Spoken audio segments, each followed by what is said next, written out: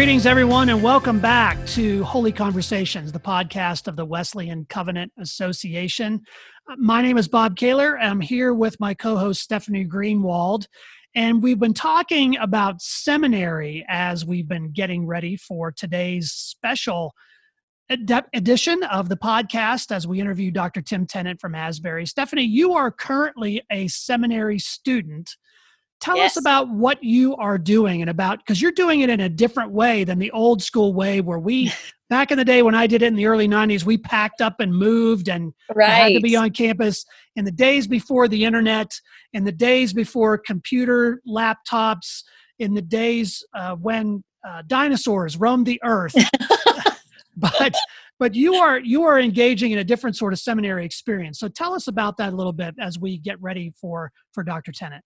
Absolutely. Well, one of the things I love about Asbury Theological Seminary is that they really have kept up with the times, the growing need, the changing needs of those of us who are working full time, also pastoring churches, and we also need to go to seminary. And so one of the things that I get to do is I get to do most of my classes online, which has been a great experience. I've had professors at Asbury who are living in Australia. I've had professors from Africa. I've had professors from Puerto Rico, all over the world. It's been an amazing experience, but then they also offer us the opportunity to do hybrid courses around the United States. And so the place that I visit pretty regularly is at Asbury United Methodist Church in Tulsa, where they have designed a hybrid course. They are courses that we can go and take so that we still get that residential type feeling, but it makes it much more possible for those of us who live around the country to get a Master in Divinity degree. So it's been really a great experience. I've loved every minute of it. Things are so much more accessible now. Asbury just announced this past week that there'll be a new extension site opening up here in Colorado Springs, which we're very excited about here in the West. And we look forward to that. And so if you're thinking about seminary, if you feel like God may be calling you, there's some great options now for you where you don't have to pack up and move to go off to seminary, but you can connect. And one of the people who's been at the center of this is our guest today. So Stephanie, why don't you introduce him? Yes, absolutely. We are so excited to introduce to you all Dr. Tim Tennant, who is the president of Asbury Theological Seminary and has written a new book entitled For the Body, Recovering a Theology of Gender, Sexuality, and the Human Body, which will be published by Zondervan and Seedbed in October, which I am so excited about that. So, Dr. Tennant, how are you today? I'm doing well. Thanks a lot, Stephanie. Good to be here. Good. We're so glad to have you here. So we want to jump right into asking you some questions. You know, there's so much that we could talk with you about, including a look at the theological education in the New Methodism, which we really hope will be in a future episode. But your new book seems to be coming at a very important time in the history of our church as we look ahead to the formation of a new traditional Methodist denomination. So tell us a little bit about the creation of this book and why you wrote it. Well, thank you.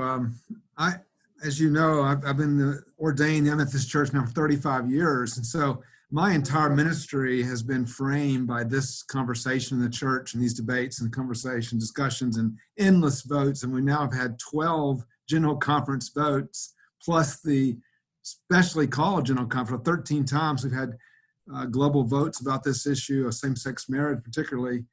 But I guess I was struck by the fact over the years watching the whole thing develop that we've never really had a proper conversation about it. I felt like that we've had a lot of shouting, a lot of argumentation, a lot of things, but we never really had a proper conversation about it, which looked at biblical, theological, historical issues. And so I felt like we needed to raise the level of conversation about it and just say what really is at stake and why haven't we discussed it properly. We've done a lot of arguing and shouting, but not a lot of really proper argumentation. I've been influenced a lot by Alasdair MacIntyre, the Scottish philosopher who says the loss of moral argument has left us without a proper way to make an argument and to talk about things well as a church. So that was the first reason. The second reason I wrote it was I felt like that we have, whenever we have talked about it, we've made, especially those of us that are traditionalists, we've been framed as saying we're against something rather than what we're for. So we never have really got around to the turning the coin over and saying, well, if we're against same-sex marriage or gender reassignment, whatever, then what is it? Why are we against it? Like, what is the real compelling Christian vision which calls us forth to joyfully embrace? What is it so great about the Christian vision of the body, et cetera? So I felt like we never really had opportunity to share what we were for, and this book tries to do that. And then thirdly, I was really struck by the fact that I think we're experiencing the rise of a kind of a neo-Gnostic view of the body, a degrading of the body. And so I feel like the church has been trying to fight, endless issues, same-sex marriage, the rise of digital pornography, our children playing first-person killing video games, doctor-assisted suicide, abortion, you go on and on and on, the justification of women in advertising. There's endless these issues. And it finally dawned on me that really these are not 12 different issues. This is all about one issue, and that's the Christian view of the body. And so this book is really trying to focus it, saying this is not just one issue, but it's a whole spectrum of issues which are manifesting itself in many different ways. And let's come together and try to see if we can really, really address the central problem of the Christian vision of the body. It's fascinating to me that we've gotten to this point in our culture. I mean, even just thinking about my own lifetime, how things have evolved over a period of time, and I'm in my mid-50s. How did we get to this place of the Christian understanding of the body and the cultural understanding of the body being so widely divergent? I mean, I guess they've always been divergent to some degree, but especially now. And how do we look at that and understand the genesis of what got us here? That's one of the fascinating things that I've seen, even over the course of the history of the United Methodist Church. I mean, we've seen this become more and more of an issue. How did we get here? Yeah, it's a great question. People often make the point that the word homosexuality doesn't emerge in the English language. I think it's sometime in the 19th century, the modern word. And I think it really shows us how dramatically the world has changed from the Greco-Roman period, where they had endless, very specific words for endless kinds of sexual activity. And so I think what happened is that this view of the body that we're experiencing now is not new. It's actually very ancient, but the Christian worldview has kept it at bay for centuries. And now with the retreat of the Christian worldview, we're seeing the reemergence of what formerly we would call pagan views of the body or non-Christian views of the body, and that's what we're now seeing today. So I think it's the reemergence of something. It's not a new thing, but the Christians have forgotten how to deal with it, because this issue was the dominant theological challenge of the early church. In the first, second centuries was Gnosticism, and yet it's been such a long time since we faced it. We're having trouble, getting our feet again and how to address it all over again. So I think it's part of it. 11,000 people leave the church every day in the Western world.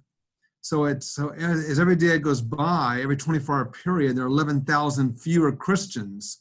And so that results over time in a dramatic loss of the Christian worldview in a culture. I was reading Nancy Pearcey's book on the body, which is also phenomenal. And she talks about some of the cultural influences of people who are long dead, philosophers like Kant, and especially like Freud, who said that, that sexuality is the primary function of our mental apparatus. It's all about sexual fulfillment, and that is the number one thing that people are pursuing. And there was an aha moment as I was reading the book that you said, and this is very key, I think, that one of the key differences is that the body is not merely a biological functional entity, but a theological one. How does that play into our current situation in the culture and in the church?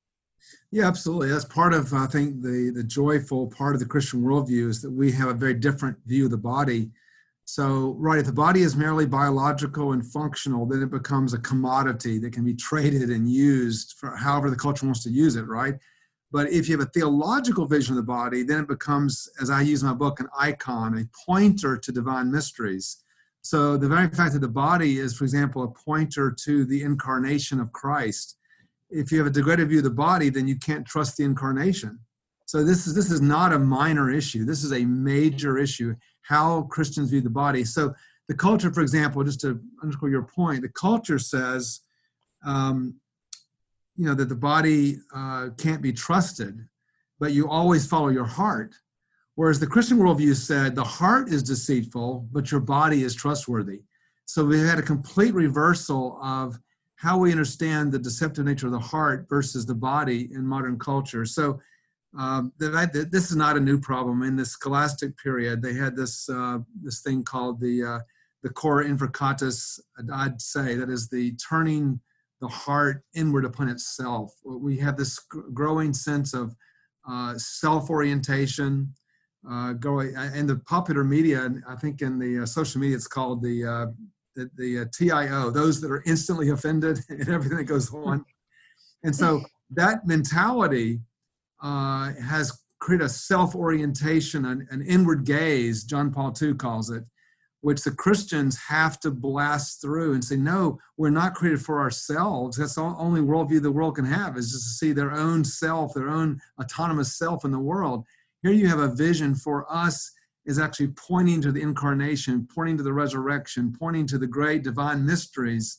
It puts us out of ourselves into a world that's, needs to be redeemed and saved. And so the implications of this are enormous if we view our bodies as theological pointers, not simply biological units or entities. I just think that is huge for us, especially as we're looking at the current issues that the church is facing. So the book is structured around these 7 key building blocks of theology of the body. And I love this, the 7 doctrinal proposals that you make that state what traditional Christianity is for when it comes to the body and sexuality, rather than what we are against. So can you give our listeners just a brief overview of those 7 building blocks? Sure. Before I do it, let me just say I've been so impressed by the I guess 10 years ago, I read John Paul II's Theology of the Body. It was great. I've read a lot of Christopher West's works, but nobody had actually laid out what the theology of the body was, like in any kind of like components. They were all very conceptual books dealing with a lot of great ideas. And I felt it might be helpful for readers to say, well, what is a theology of the body? We talk about it, but what is it? What does it mean? And what are the components of it? And I want to say up front that I don't think it should be limited to 7. You could have 10 or 12 or, but I felt like 7 was a good starting point for saying these are things that are clearly part of the Christian worldview. So the first is the fact that creation is good. Just reaffirming the beauty of creation, that God created the world and therefore our bodies are good. And we have to reestablish the doctrine of God as the creator. So that's a big part of the theology of the body, because today the world wants to distrust the body. So a lot of the gender dysphoria is caused by a distrust of the body, right? You can't trust your biological markers of your own body. That goes back to creation. We're not created good. Second is the point that we already made, which is that our bodies are not merely only created by God, but they're created as icons or pointers to deeper spiritual realities. So I said that even at creation, God created us knowing that someday he would send his son into the world to redeem us. We all believe that. So God is preparing the human body as the perfect receptacle for his incarnation. We also know that unlike, again, the ancient world, part of the Christian message was that Jesus Christ wasn't just raised spiritually, it wasn't just ideas like Rudolf Bultmann. It was actually a bodily, physically resurrection. So therefore, our bodies are pointing to even our own physical resurrection at the end of time, 1 Corinthians 15. So I really emphasize the idea that the body is a spiritual pointer to deep spiritual mysteries of redemption, etc. The third building block is the role of Christian marriage. That marriage was created by God, and God created marriage to be a pointer to Christ and the church. And I love that passage where Paul is in Ephesians 5 discussing marriage, and he's discussing back and forth about marriage. And then he kind of surprised the reader. I'm speaking of a mystery, the mystery of Christ and the church. So even Paul is showing us that marriage is meant to be this mysterious icon pointing to the great mystery of Christ and his church. Christ doesn't marry himself. He marries another, the church, etc. The fourth has the reproducibility, that is childbearing. As you know, childbearing is under great threat today. Marriage is also in decline in the Western world, but so is childbearing. A lot of millennials today don't have children, don't want to have children. And the implications of this are enormous for the culture and for the future of the church. And so I'm really reemphasizing that part of the childbearing is how you come out of your own inward gaze. You know, you're forced to look after another. You're forced to care for another. The family is the recreation of the Trinity. It's the father, son, child. Father, mother, child is the same as Father, Son, Spirit. It's kind of an icon of the Trinity itself. And so childbearing is part of God's plan. We get to join him as co-creators in the world. And so I really bring that out. But also on the next one, the fifth one, is the particular role of singleness and celibacy. I really believe it's important that churches, I think in reaction to the culture, which has lost an emphasis on marriage, and the last issue of CT was on this issue as well, the loss of marriage. A lot of churches have very strong emphases on marriage, which is good. But I think what's happened is a lot of people who are single, they feel like they are left out, or their only option is to, they're there at the church, and there's single gatherings for the purpose of finding, a mate, etc. And they often feel like there's the role of singleness is not properly appreciated by the church. So I actually put as one of the major building blocks a recovery of what I call the single-focused life. The Bible never used the word singleness. So single-focused life is my word for those people who've already captured the future state of the new creation. They've already captured that future vision. Was in heaven there'll be no marriage or given in marriage. So they're already been married to Christ, married to the church. And it's not simply those who are called to monastic life. The church always had a larger category of those who, in many different ways and vocations, served as a single person. And so this, I've had a lot of feedback when I preached through some of these ideas before. People who are single who felt like they had finally had a theological lens to understand their singleness. So it's something that I think is important. The sixth one has to do with how our bodies become what I call mobile temples in the world. And that's to say that our bodies are meant to be representative of Christ in the world. And I try to revisit the sacraments to say that I think in Protestant theology, we have seen the sacraments as something that God does for us, rather than how God uses sacraments to transform us for the world. So the purpose of our being transformed is that we might be a transforming agent in the world. And I love Sandy Richter's, another seedbed author, Sandy Richter's definition of the church, which I think this is my favorite definition of the church. She says the church is the outpost of the new creation in Adam's world. And it's a great way of picturing it, that we are meant to be an outpost. Every church, think about today with all the racial unrest and the protest, and rightfully so over George Floyd, etc. The church should be the agent of healing for every community in America. The church is already there in their communities. What an opportunity for us to be the living representation of reconciliation, of healing, of grace, all of that.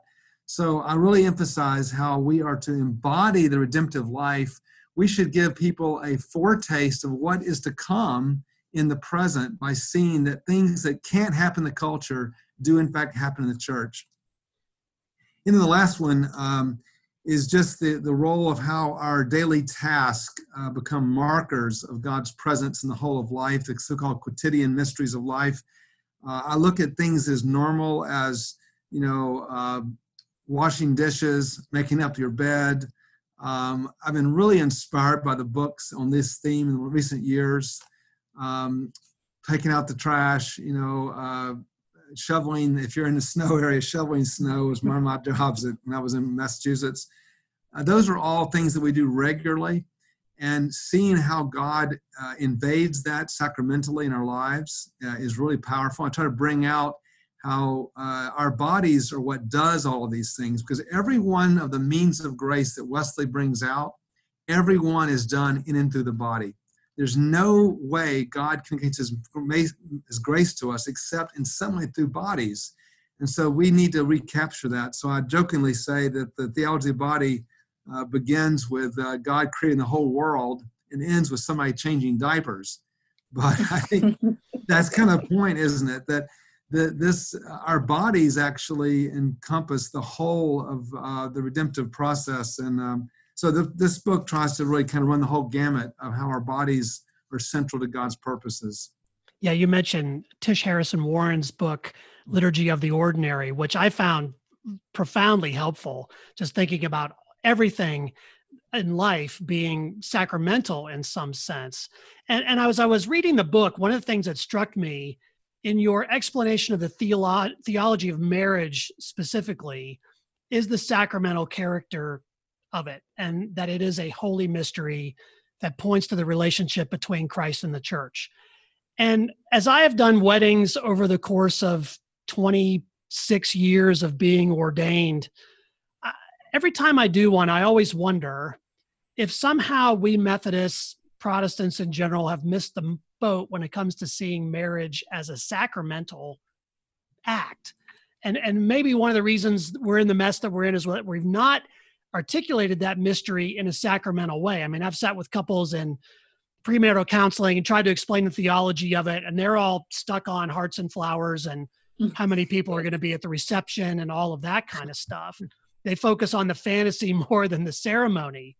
How can we recapture a practical theology of marriage, even if it doesn't rise to the level of a sacrament? So how do we elevate it somewhat as we go forward? Because clearly we have to do a lot of remedial work, not only with the culture, but within the church on marriage itself.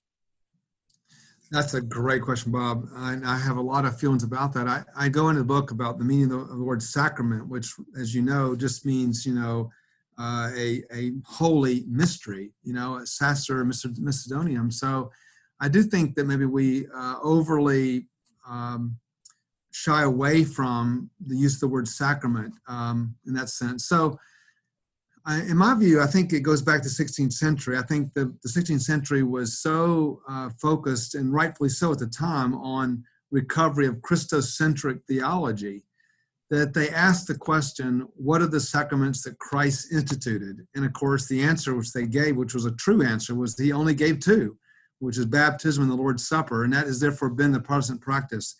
But I think the question that Wesley answered, asked a little more profoundly in the 18th century, was to say, well, was Christ the only one to institute sacraments? Could there be more than that? In other words, is it Trinitarian? And I think that the answer is Trinitarianism, to say the Father, Son, and Spirit, all three institute holy mysteries. Now, Wesley, I think, wisely decided to not use the word sacrament, but just use the phrase means of grace, which is perfectly fine with me. But the Father clearly institutes marriage in the Garden of Eden, and then a whole range of things like, ordination that the Holy Spirit institutes, or healing, for example, set aside for service. You look at Acts 6, where you have the deacons set aside and they lay hands and pray for them. Acts 13, where they laid hands on Saul and Barnabas to go out in ministry. You have James 5, laying on of hands to pray who will be healed with the anointing of oil. There are clearly some other really remarkable moments in the New Testament, which they're just not focused on Christ, but they're focused on the larger work of the Spirit. So I think there's a lot to be done in Trinitarian theology to fully capture a lot of this. I've told you, it doesn't matter to me whether you call marriage a sacrament or not. It's at least should be referred to as a means of grace or a holy mystery. And I think in that sense, recapturing that will be really, really helpful. I make the point in the book, Bob, that when we talk about the problem with marriage today in terms of some of the issues, I argue that the problems we have today are rooted back in the very thing you said, was that marriage has largely been given up as a Christian act by the church. And the church has basically accepted the world's definition of marriage, which is commodification. It's very much transactional, and it can be easily discarded. And so the church does not have a covenantal view of marriage. So until we recover a proper covenantal view of marriage, then of course a lot of things come out of that. Because you say, well, why wouldn't, if it's about personal happiness and two people are happy, why would the church say no? That's pretty much largely the argumentation around same-sex marriage in the Methodist Church today, is that who are we to deny two people that are happy and they're seem to be getting along well?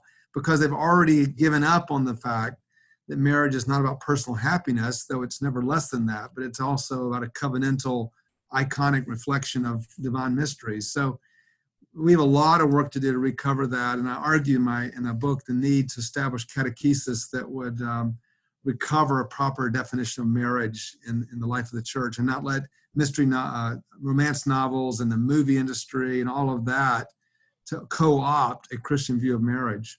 There's a missional aspect to it too. I mean, I love Sandy Richter's definition that the church is the outpost of a new creation in Adam's world. And I was reading Alexander Schmemann for The Life of the World, where he talks about the Orthodox marriage ceremony, where they actually bring crowns and place them on the bride and groom, that they are kings and queens to each other, sort of that original kind of royal image of God in creation, that they're coming together vocationally, not just romantically. I think that's powerful stuff, and you talk a lot about that in the book, which I find really helpful. It is. I love the fact that the Orthodox they're the main inspiration, I think, for seeing the sacraments missionally, and that to me is their great contribution to the church, is seeing the sacraments are themselves missional, and we tend to see the sacraments for us rather than for the world. And they do that with marriage and with all of their mysteries. I love how you are helping us to have just a deeper view of marriage and taking what culture says marriage is and contrasting that with a Christian worldview connected to marriage. I just think that is so important. So as we look at the current crisis of the United Methodist Church, I feel like a lot of the press goes to the issues surrounding LGBTQ persons and same-sex marriage and ordination, but it seems that there are plenty of sexual brokenness to go around. So some of it is enhanced by the virtual worlds in which we live and move, things that we see online. So how might a good and positive theology of the body work to heal some of that brokenness for people that are dealing with all kinds of confusion and conflict over the body and sexuality? Yeah, that's exactly the point. I think the book tries to deal with a much larger kind of issues. I didn't actually deal with abortion in the book because we have so many good books on that issue, but I did deal with a lot of issues, particularly the role of social media and how social media has changed the view of the self. I drew upon a lot of the work of John Jefferson Davis, and what he actually argues that the digital self is almost a new ontology. It's become very, very powerful. And so we shouldn't underestimate some of these forces that are at bay.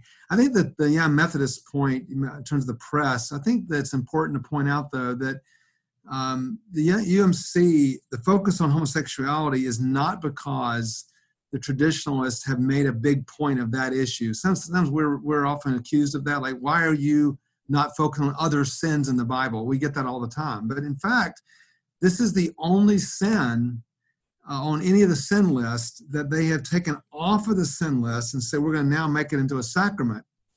And therefore the church has raised their hand saying, wait a minute, this is unprecedented. So in some ways, they're the ones that have tried to really do something which has never been done in the history of the world, which I guess, in other words, if they were to say, exorbitant usury is now going to be made into a great act, holy act, we would raise our hand on that. So if you were to talk to people in the UMC broadly, I think you would say, if you ask them about like violent first-person killing video games, I presume most people would probably be upset about it, concerned about it. If you ask about, the rise of digital pornography, most would probably find it very concerning, et cetera. Or the objectification of women in advertising. I spent a whole chapter on how women are advertising is used to shame women. I think that most of the church, the UMC, would agree that those are real social problems.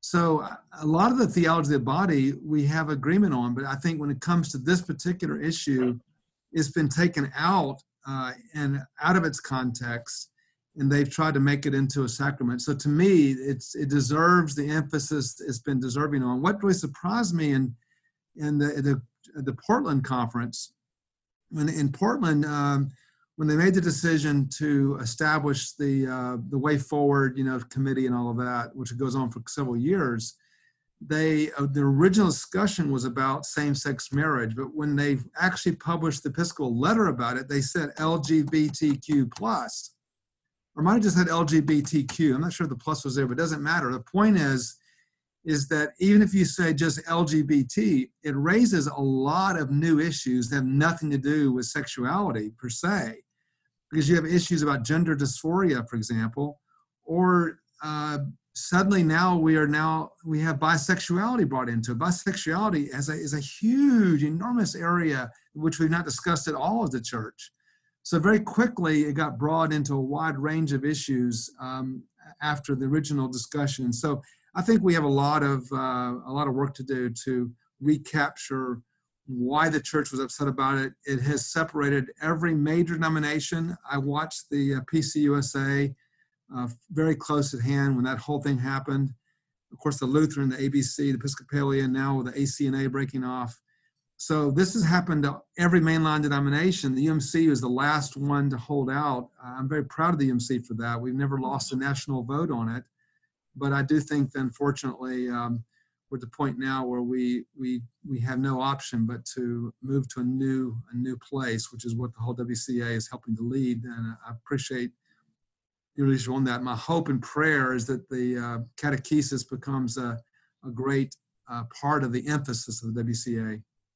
And that's something we have talked about quite a bit. I chaired the Task Force on Accountable Discipleship, and one of the recommendations we made is that we establish an actual catechism. And you make the point in the book that catechism should be more than just about the normal things we talk about in our doctrinal statements, but also adding a significant section on catechesis around the body and how we learn and how we teach young people, how we teach people in our own churches. I did a 4-week study on sexuality last October, anticipating General Conference. I read 17 books on the subject. I went up in the mountains for 2 weeks, one of our church members' cabins. I just did nothing but read from all different perspectives. And you could see how things were kind of all over the place. And even those who came from a more traditional perspective did not always have a very systematic or grounded way of understanding it. So you talk about making sure that catechism is something that is part of this process, teaching the Christian worldview on the body, sexuality, marriage. That's going to be a tall order in this culture. So what are some ways that we can begin to do that as pastors and churches as we look toward a new traditional denomination where we want to state what we're for rather than what we're against? Yes, that's a good point. Well, I know you've read Charles Taylor, the Canadian philosopher's work, but I think his phrase, I think he coined it, the malaise of transcendence or malaise of immanence. I think that that really does capture the fact that our culture has lost a sense of the transcendent. Therefore, we live in a culture that's lost and is straying away, and they lost touch with the transcendent, with the belief in God, with even trust in institutions like the church. And therefore, there's a fragmentation of meaning, et cetera, that goes on. So the church has to accept the fact that we are now in a post-Christendom context. We just are. We can't accept the fact, we can't just assume the fact that the Christian worldview is going to be accepted and embraced by the larger society. I worked in India, North India, for no less, for years. And in North India, it's very dominant Hindu, and I just understood the fact that as a Christian, I was going to occupy a minority position in a culture that would think that most of what I believed was absolutely crazy. And so I think today, young people growing up in the church, we have for so long assumed kind of a cultural milieu, of a Christendom mentality where the culture more or less reinforced Christian values. And we know how the culture domesticated that a lot, but nevertheless, broadly speaking, people knew that, living outside of marriage or having sex out of marriage was wrong or whatever.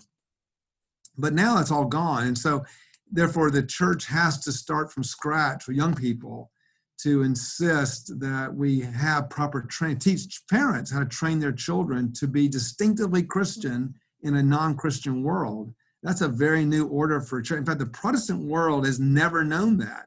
The Roman Catholic Church has, but the Protestant world has not known that in the Western world. So this is a new development for us. But our brothers and sisters from India and China and other parts of the world can be enormously helpful because this is the world they lived in. They lived in it for generations. And so I spent so much time with Indian Christians, and they have shown me over and over again that this is a project that can be done. The church can catechize their young people, and they can teach them how to specifically deal with a lot of issues. And I think the great thing about theology of the body is that it works so well with traditional catechesis. Because if you think about the Apostles' Creed, for example, which has a strong emphasis on God as creator. There's so many good things that can naturally go into the theology of the body. So in the book, I explain how you can actually do it, work it within an existing kind of normal, like traditional catechesis of the Apostles' Creed, the Lord's Prayer, 10 Commandments, or you can do it as a separate study, as apparently you did, Bob. Those are both great ways to do it, and churches can just figure it out. But I did want to include, and Zondervan really was questioning me, like, do you want to include a section like this for pastors and for church leaders? I said, yes, because I feel like pastors need guidance on what do we do?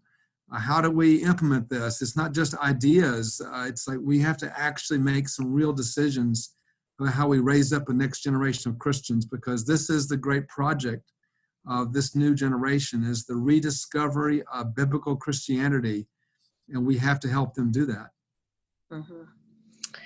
Well, Dr. Tennant, it is so wonderful to hear your thoughts on this. I'm so excited for your book to come out in October. I know our listeners will be very excited to be getting that as well. And we just want to say thank you for being here with us today. And thank you for your work, not only here in the United States, but literally around the world, and for the way that you allow the Holy Spirit to work through you. We are very, very grateful for you. Thank you. It's been an honor to be with you, and may the Lord bless WCA and all their efforts, and we'll look forward to more time together.